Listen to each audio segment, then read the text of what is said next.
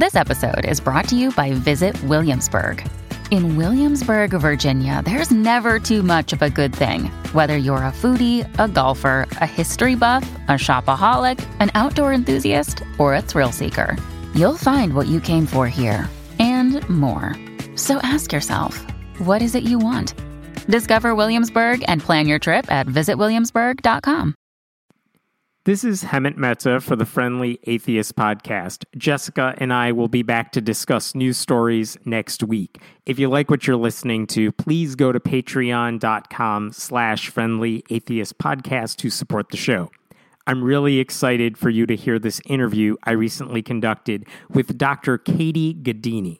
She is a sociologist at the Social Research Institute, University College London, and a research associate at the University of Johannesburg, Department of Sociology.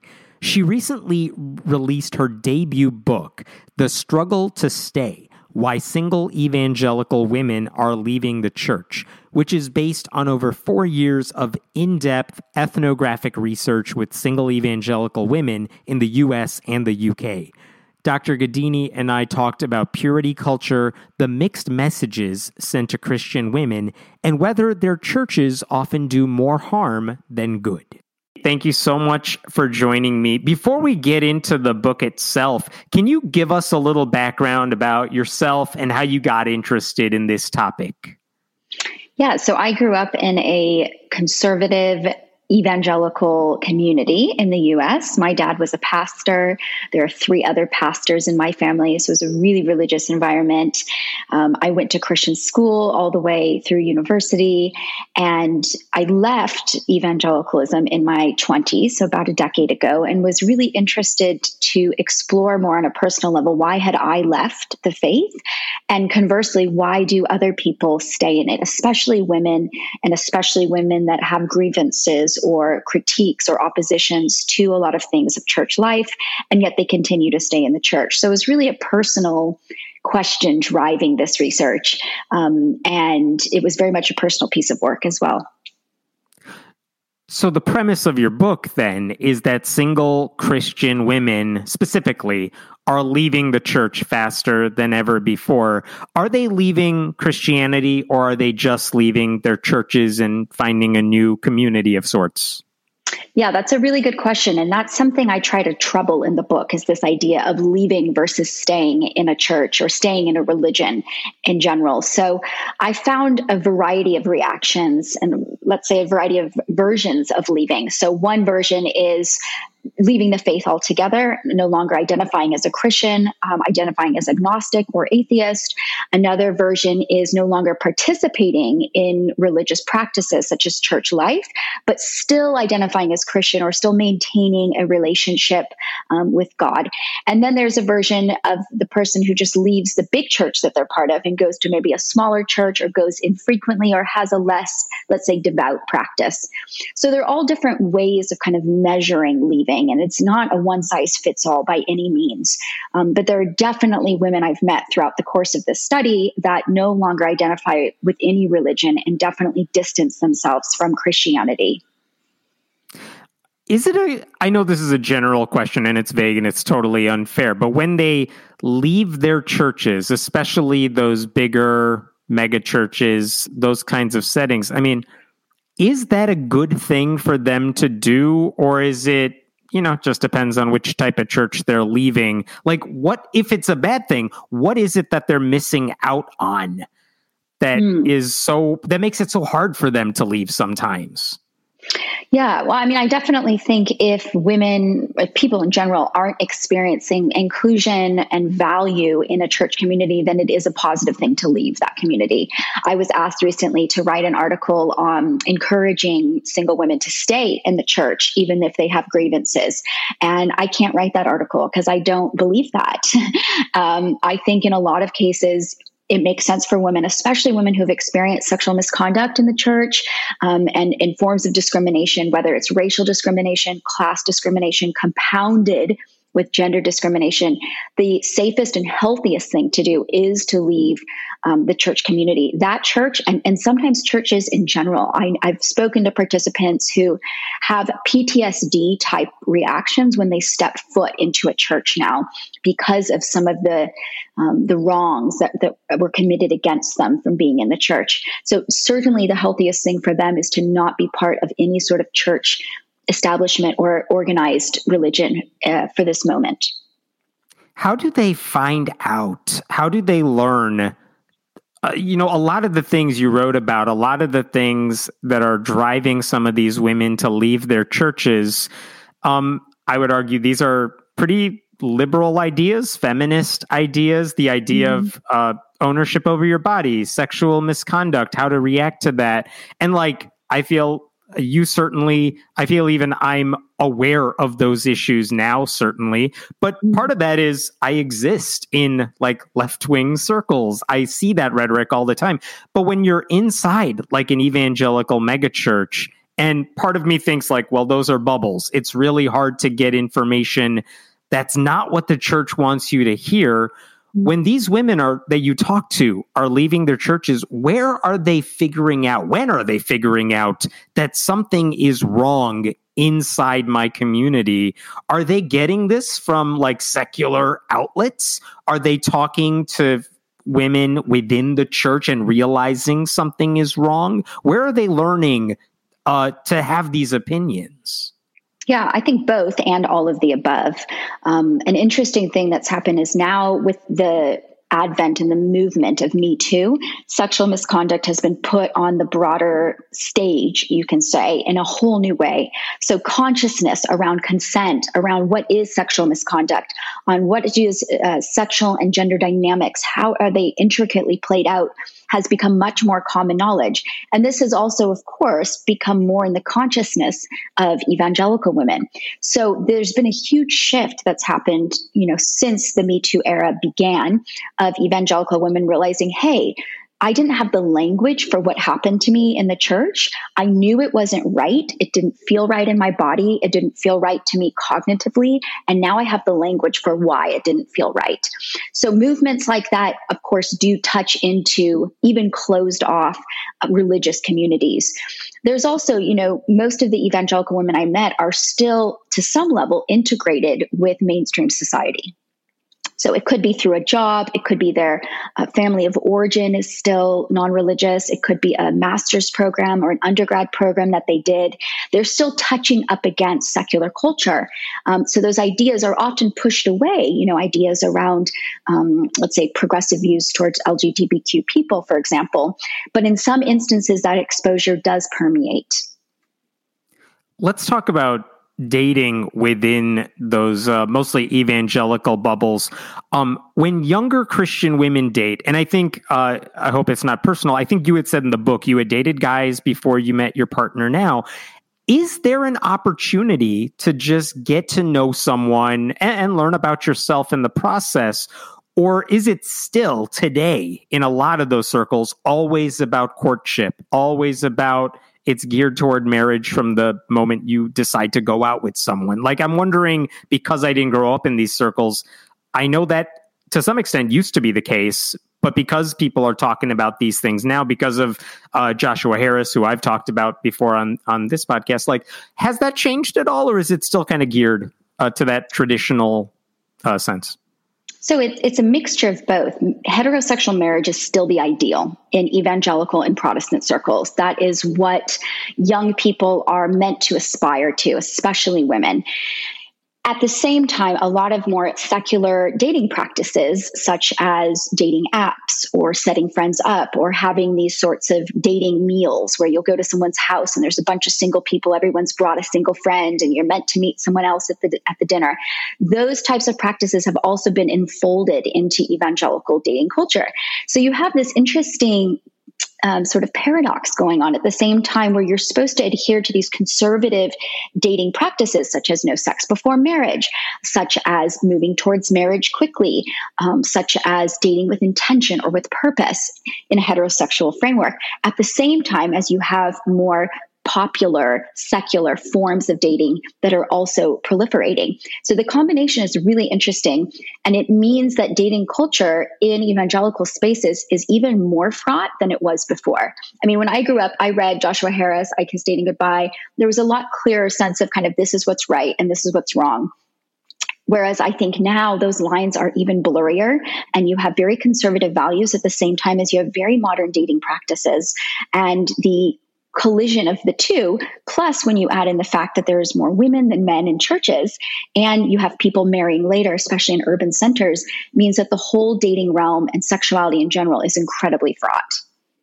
This is something that surprised me in your book. I was honestly surprised to see that many of the women you spoke to, the type of women who grew up taking abstinence pledges, who remained single for whatever the reason, they often found exceptions to the no sex rule while still technically not having like penetrative sex. And I part of me wondered, like, they know what they're doing. They know that seems to be violating at least the substance of the promise they're making.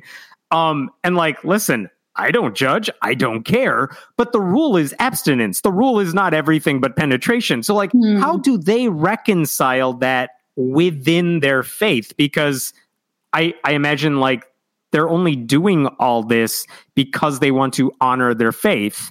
And so like, I was wondering, how do you feel like they reconcile doing whatever feels within the like boundaries of the law? But clearly you are breaking the rule you signed up for.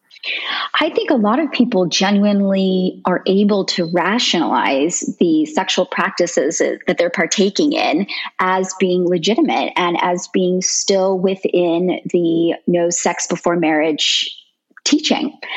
It's, I tell a story in the book about a woman who had practiced, what's tongue in cheek called just one pump with many different men and, JOP with many different men. And then when it came time to get married, she was very distressed about the prospect of intercourse. She was reading books on it. What is it? How to do it? Felt very nervous about it. There was a big performance around her nerves around it. So in her mind, she genuinely identified and viewed herself as a virgin and viewed the practices sexually that she had partaken in as not being sex. So it's interesting. I see this happen a lot with alcohol as well, that evangelicals will say you can get tipsy, but you can't get drunk. And the line between the two, to an outsider might seem, well, you're drunk, the way you're behaving, the amount of alcohol you've consumed. But in certain people's mind, for them, it's no, I really am staying in the realm of tipsy because tipsy is permissible. So it's amazing kind of what you can do to tell yourself that you are obeying a certain teaching or edict when it matters so much. So there's too much to lose by disobeying it, and you're willing to rationalize as much as you can. And they don't think they're being hypocritical about any of that. I think a lot of times, no. There are certain instances, where women did transgress sexually. They identified that as a transgression. They felt tremendous amounts of guilt and shame, and that was really something they had to wrestle with. There are also a lot of women who don't, and evangelical men that I've met as well, anecdotally, who are able to see the sexual practices that they're partaking in or the dating practices as being still permissible and finding a loophole. Mm-hmm. As people have joked about in many ways in secular culture too.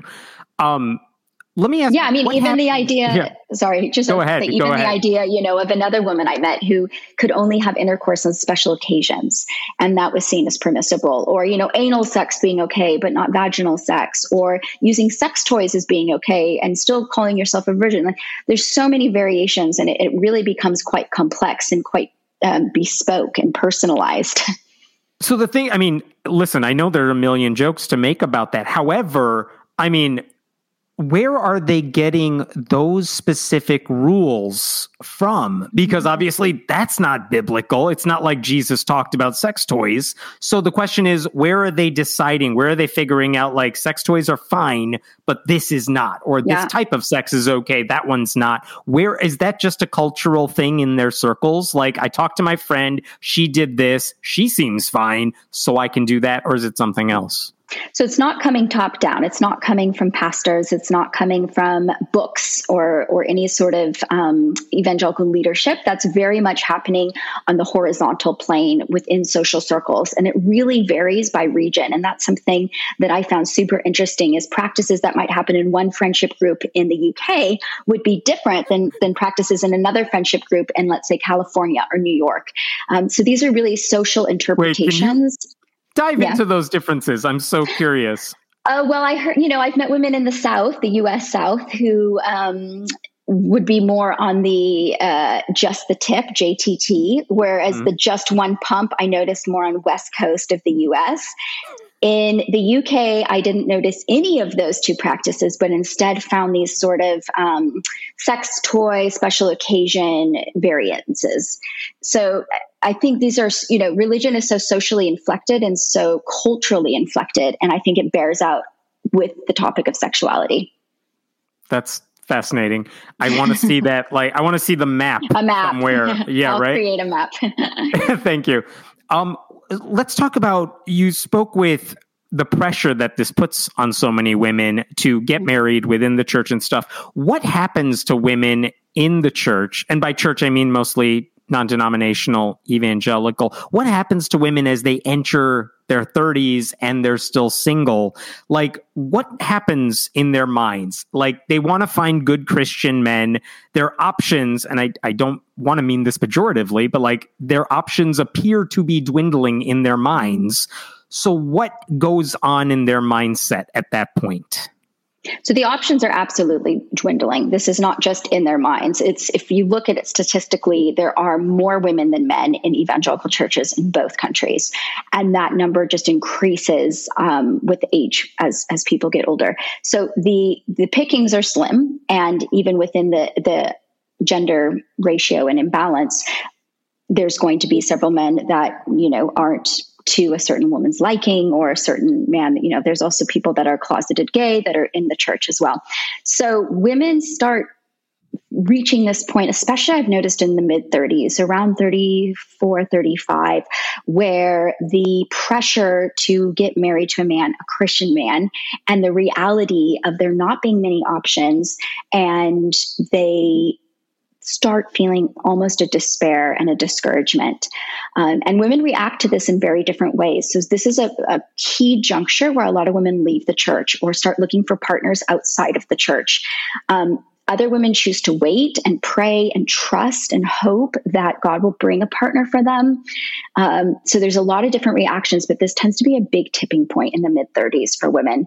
And it's also heartbreaking. I've spoke to so many women who desperately want to be married and also feel very marginalized within the church for not being married. And yet they can't meet anybody and they don't know what to do. I wonder if... I don't know where I'm going with this, but the fact that they probably, if they're in that position, they probably have not dated much. They don't necessarily have the social awareness that someone who has dated and met people and gotten to know themselves and what other people are like. I wonder if that makes it all the worse. And then on top of that, they're approaching the age when having a baby seems less and less possible naturally. So part of me wants to know, does that pressure to find this perfect Christian guy, does that spur some of these women to make decisions that then violate their own faith? Not just meeting outside their Christian circles, but are they more prone to, accept abuse or something because they feel in their minds I gotta just find someone and stick with it no matter what? So a lot of the women actually have had relationships by this point. They've had relationships with other Christian men that have lasted for various amounts of time, and the relationship didn't work out, as is common with all couples in their 20s. So I don't think they're lacking in any social skills. I think it's just really the deck is stacked against them, and it's a numbers game, and the numbers just aren't there. And it's unrealistic to expect that you're going to find someone when there are not very many men. And I would say this to women very often, when talking about this subject is, statistically, there just aren't enough men. And so you're put in an impossible situation where you're expected and you want to marry a Christian man, and yet there aren't enough here. So what are you going to do? And I think women move in and out of that space of thinking, well, God can do miracles, and so something miraculous will happen, to this is the accepting the reality for what it is and then making an alternative choice. I haven't seen cases of abuse being more likely in such situation, but I have seen cases where women would choose partners that wouldn't be their top pick, let's say, because it was a Christian man and because they wanted to get married and were willing to sacrifice some of their original hopes and desires for a partner. I don't want to use the phrase lower their standards, but let's say change their requirements. What has been the effect of so many more stories about Me Too, sexual abuse, certainly in evangelical circles, Southern Baptist circles? Like, those stories are out there. We hear about them more often. Has that changed the way a lot of these women are acting? Does it make them want to leave the church? Does it change how they approach dating at all? I don't think other people's stories on a larger scale, if we're talking about church scandals that have happened, I don't think that has impacted women on an everyday level of causing them to question their church participation. I think women who have had those experiences happen to them, it absolutely causes them to question their involvement. And those can be the smallest of incidences or encounters that they've had with male church members, or a dating relationship gone awry where it was a clear case of sexism and misogyny, and the church took the man's side. Those instances really accumulate for women and over time cause them to question their participation in the church and to change their participation. So one popular strategy I found is women who would come late to church and leave early. This is a strategy of, I don't want to be super visible. I don't really want to connect with anyone. I still want to be at church, but I've had these incidences happen of sexism and discrimination where I cannot put myself out there as much as I did before. Yikes. Do you watch the YouTubers, people like that who, the Christian women, the influencers who talk about dating? And many of them certainly preach like the old school traditional the rhetoric we're talking about. Stay abstinent until marriage. If you're still single when you're in your 30s or whatever, it's part of God's plan. It's all good. Like, it's a little striking to me because they're doing it like you're doing it today. It's not a book that's 20 years old and just hanging around. They're literally pushing for it today. Like, what do you make of that movement? Because I don't want to name any one, because it's not just one channel. Yeah. There's a whole bunch of them, but there are modern day Christian influencers pushing it. And like, what is your reaction when you see them? And you're doing all this research. You're like, this stuff is harmful in so many ways. But like, what do you make of all those channels that are out there? I think a lot of those messages are out of touch as well. I think they had certain resonance and purchase for younger people in their teens, especially around sexual abstinence, but applying some of those principles to a woman who's in her 30s or even in her 40s, or a woman who's been married and divorced or has lost a partner through death is not relevant anymore, and it's not applicable. And it doesn't take into account the reality of people's sexual desires and their sexual lives. So I think, and often those messages, not always, but often they're also done by married people and people who got married really young in their 20s. And so didn't have to contend with dating and sexuality as a 30 or 40 something year old adult who has a very different relationship with their body, understanding of sexuality, and different place in the world. So I do think there needs to be more nuance around them. And I'm very skeptical of the messages that are kind of no holds barred, anti-sex, anti-thinking about sex, and don't have any interrogation or sensitivity to how people experience themselves in different times of life. It is definitely weird to hear some of them offer advice on marriage or sex when they've been married for like a year and only have had sex with one person. and act like experts, but that is the message they often send. I know or they're in their early 20s, they're like half the age of someone, who's in their 40s, who's like, and this is something women told me a lot, is these messages are not relevant to me, or some women, have been told to attend youth events on sexuality. And they're like, this is completely inappropriate. I am a professional in my 30s or 40s, and this is not relevant to me. And I'm not going to listen to someone who's 21 who just got married tell me about sexuality. There needs to be a more nuanced discussion. Are those opportunities there for them? I mean, I know churches have specific events targeting youth to talk about things like sex in a, quote unquote cool way. But do they have similar type of programs for older people who also may be experiencing that stuff for the first time? Like, is there sex ed for older people in any Christian circles you've seen? There's not. And this is something that, a lot of single people that I speak to who are evangelical find incredibly frustrating, is that their sexuality is just not even addressed. It's seen as a non-issue. So the purity messages, are geared towards a much younger audience.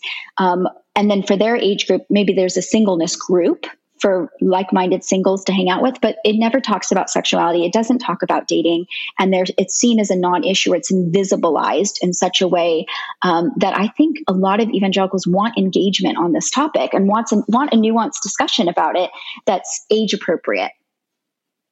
What would that look like? I know I'm putting you on the spot here, but like theoretically, if a big evangelical megachurch, and I only say that because they probably have the capacity to do something like this and the enough people who would attend something like this, like what would they talk about at an age appropriate, not sex education class, but a singleness class? What would that even look like? What would they cover for people who are not in their 20s or younger? Well, I guess I'll answer. What should they? Yeah, I'll answer it based off of what people I've spoken to say that they want. So they would want a discussion around what does your sexuality look like when you're not sexually active, but you still have sexual desires. So, in the words of one woman I met, where do I put it? Or what do I do with it, with my sexuality and my desires? I think also talking about some of the hard realities around dating that we talked about, the gender imbalances and the realities that are being faced by people who have been sexually active before, or maybe believe that having a healthy sex life is part of a Christian faith, and entertaining other views as well, rather than coming down on this really black and white, hard-lined response. The focus of your book is on women in the church, but I'm really curious, what is the message a lot of these churches deliver to men who are also in their 30s or beyond and single? Like, what are churches telling these men to do, and how different is it from what they're teaching the women? So purportedly, the messages around dating and sexuality and purity apply to men and women. So there's no teaching that this is female specific. However, in practice, what you'll see is that a lot of the teachings are geared towards a female audience, and that the sort of social pressures around purity fall much heavier on women. So one example is I often, when I visit churches, I'll go into their bookshop and I'll just see what material do they have on sexuality and dating and at their bookshop and what's being advertised.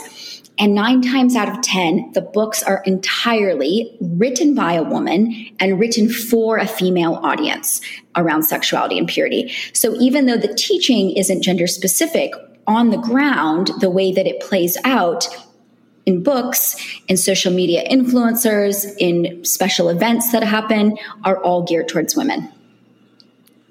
One of the women you spoke to even said something, I'm going to quote this because it was really fascinating. It was such a binary here. She said, "That was my other issue with the church. I felt like the church gave me 2 options. Either you close your legs or you sleep with everyone. The world sleeps with everyone. We don't sleep with anyone," they'd say.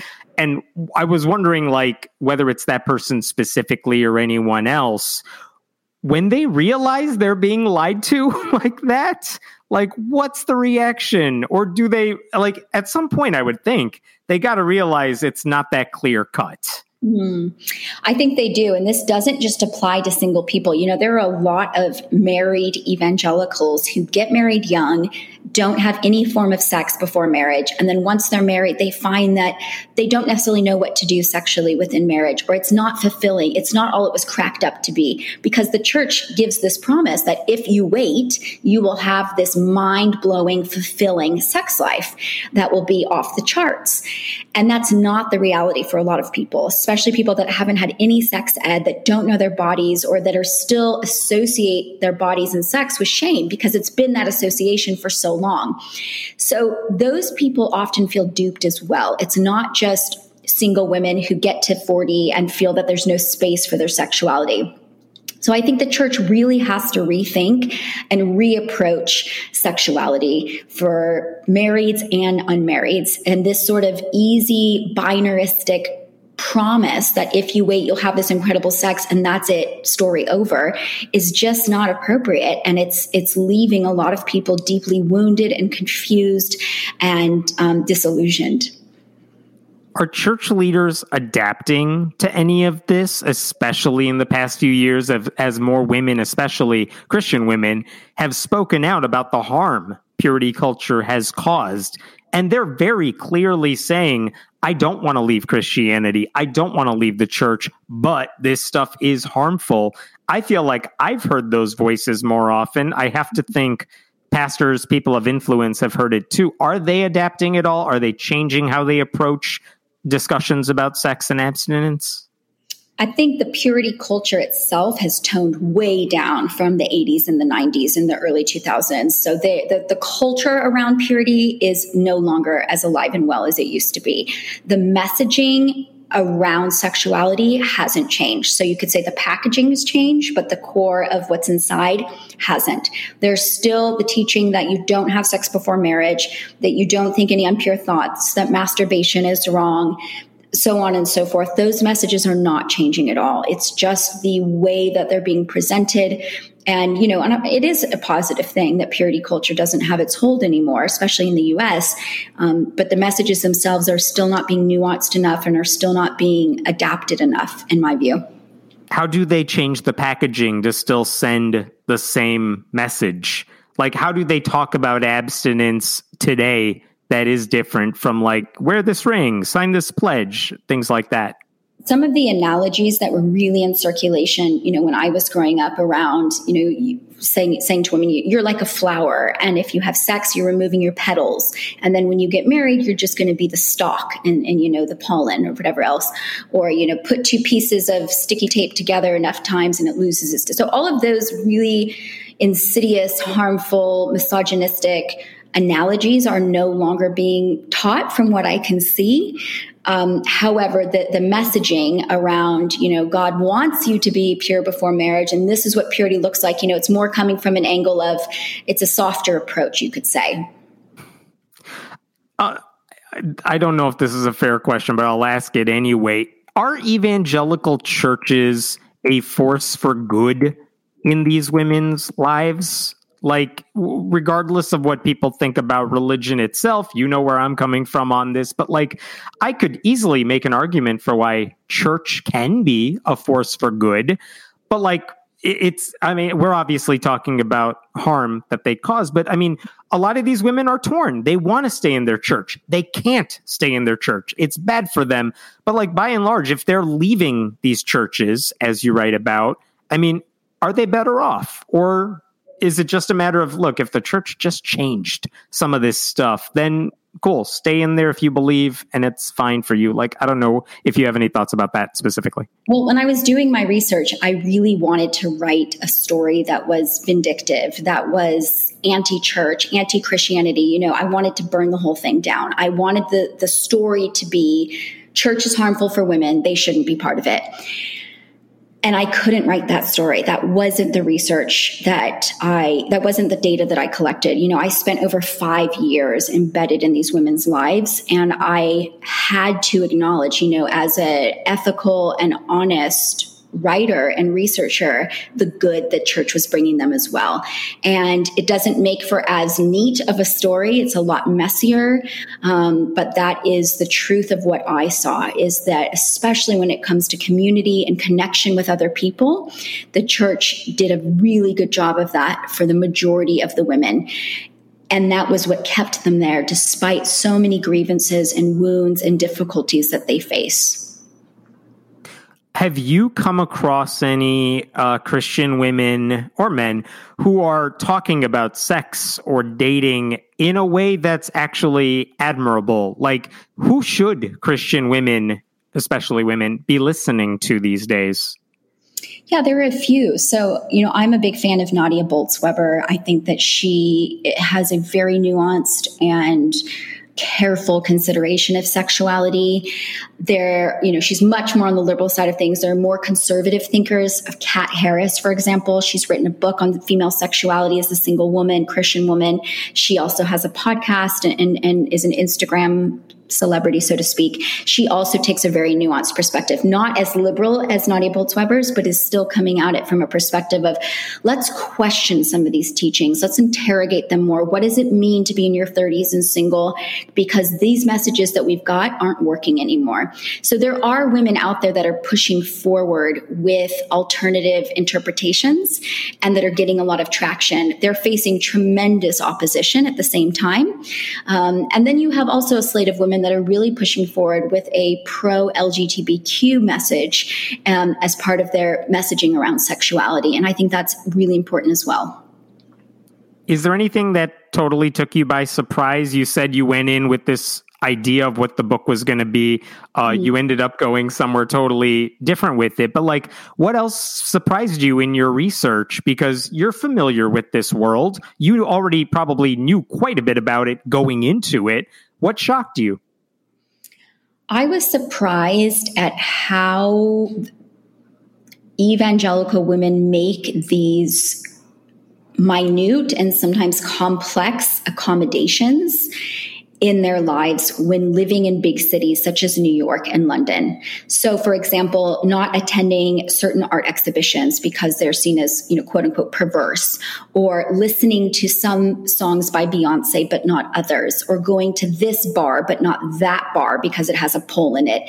These are such minute and detailed accommodations that have to be made, and that are being made by women who are in their 30s and 40s and 20s at some times, that are working in central parts of the city, that are very much immersed in urban secular culture, and yet they're still ascribing to and practicing these very conservative ways of being in the world. And I found that fascinating and surprising.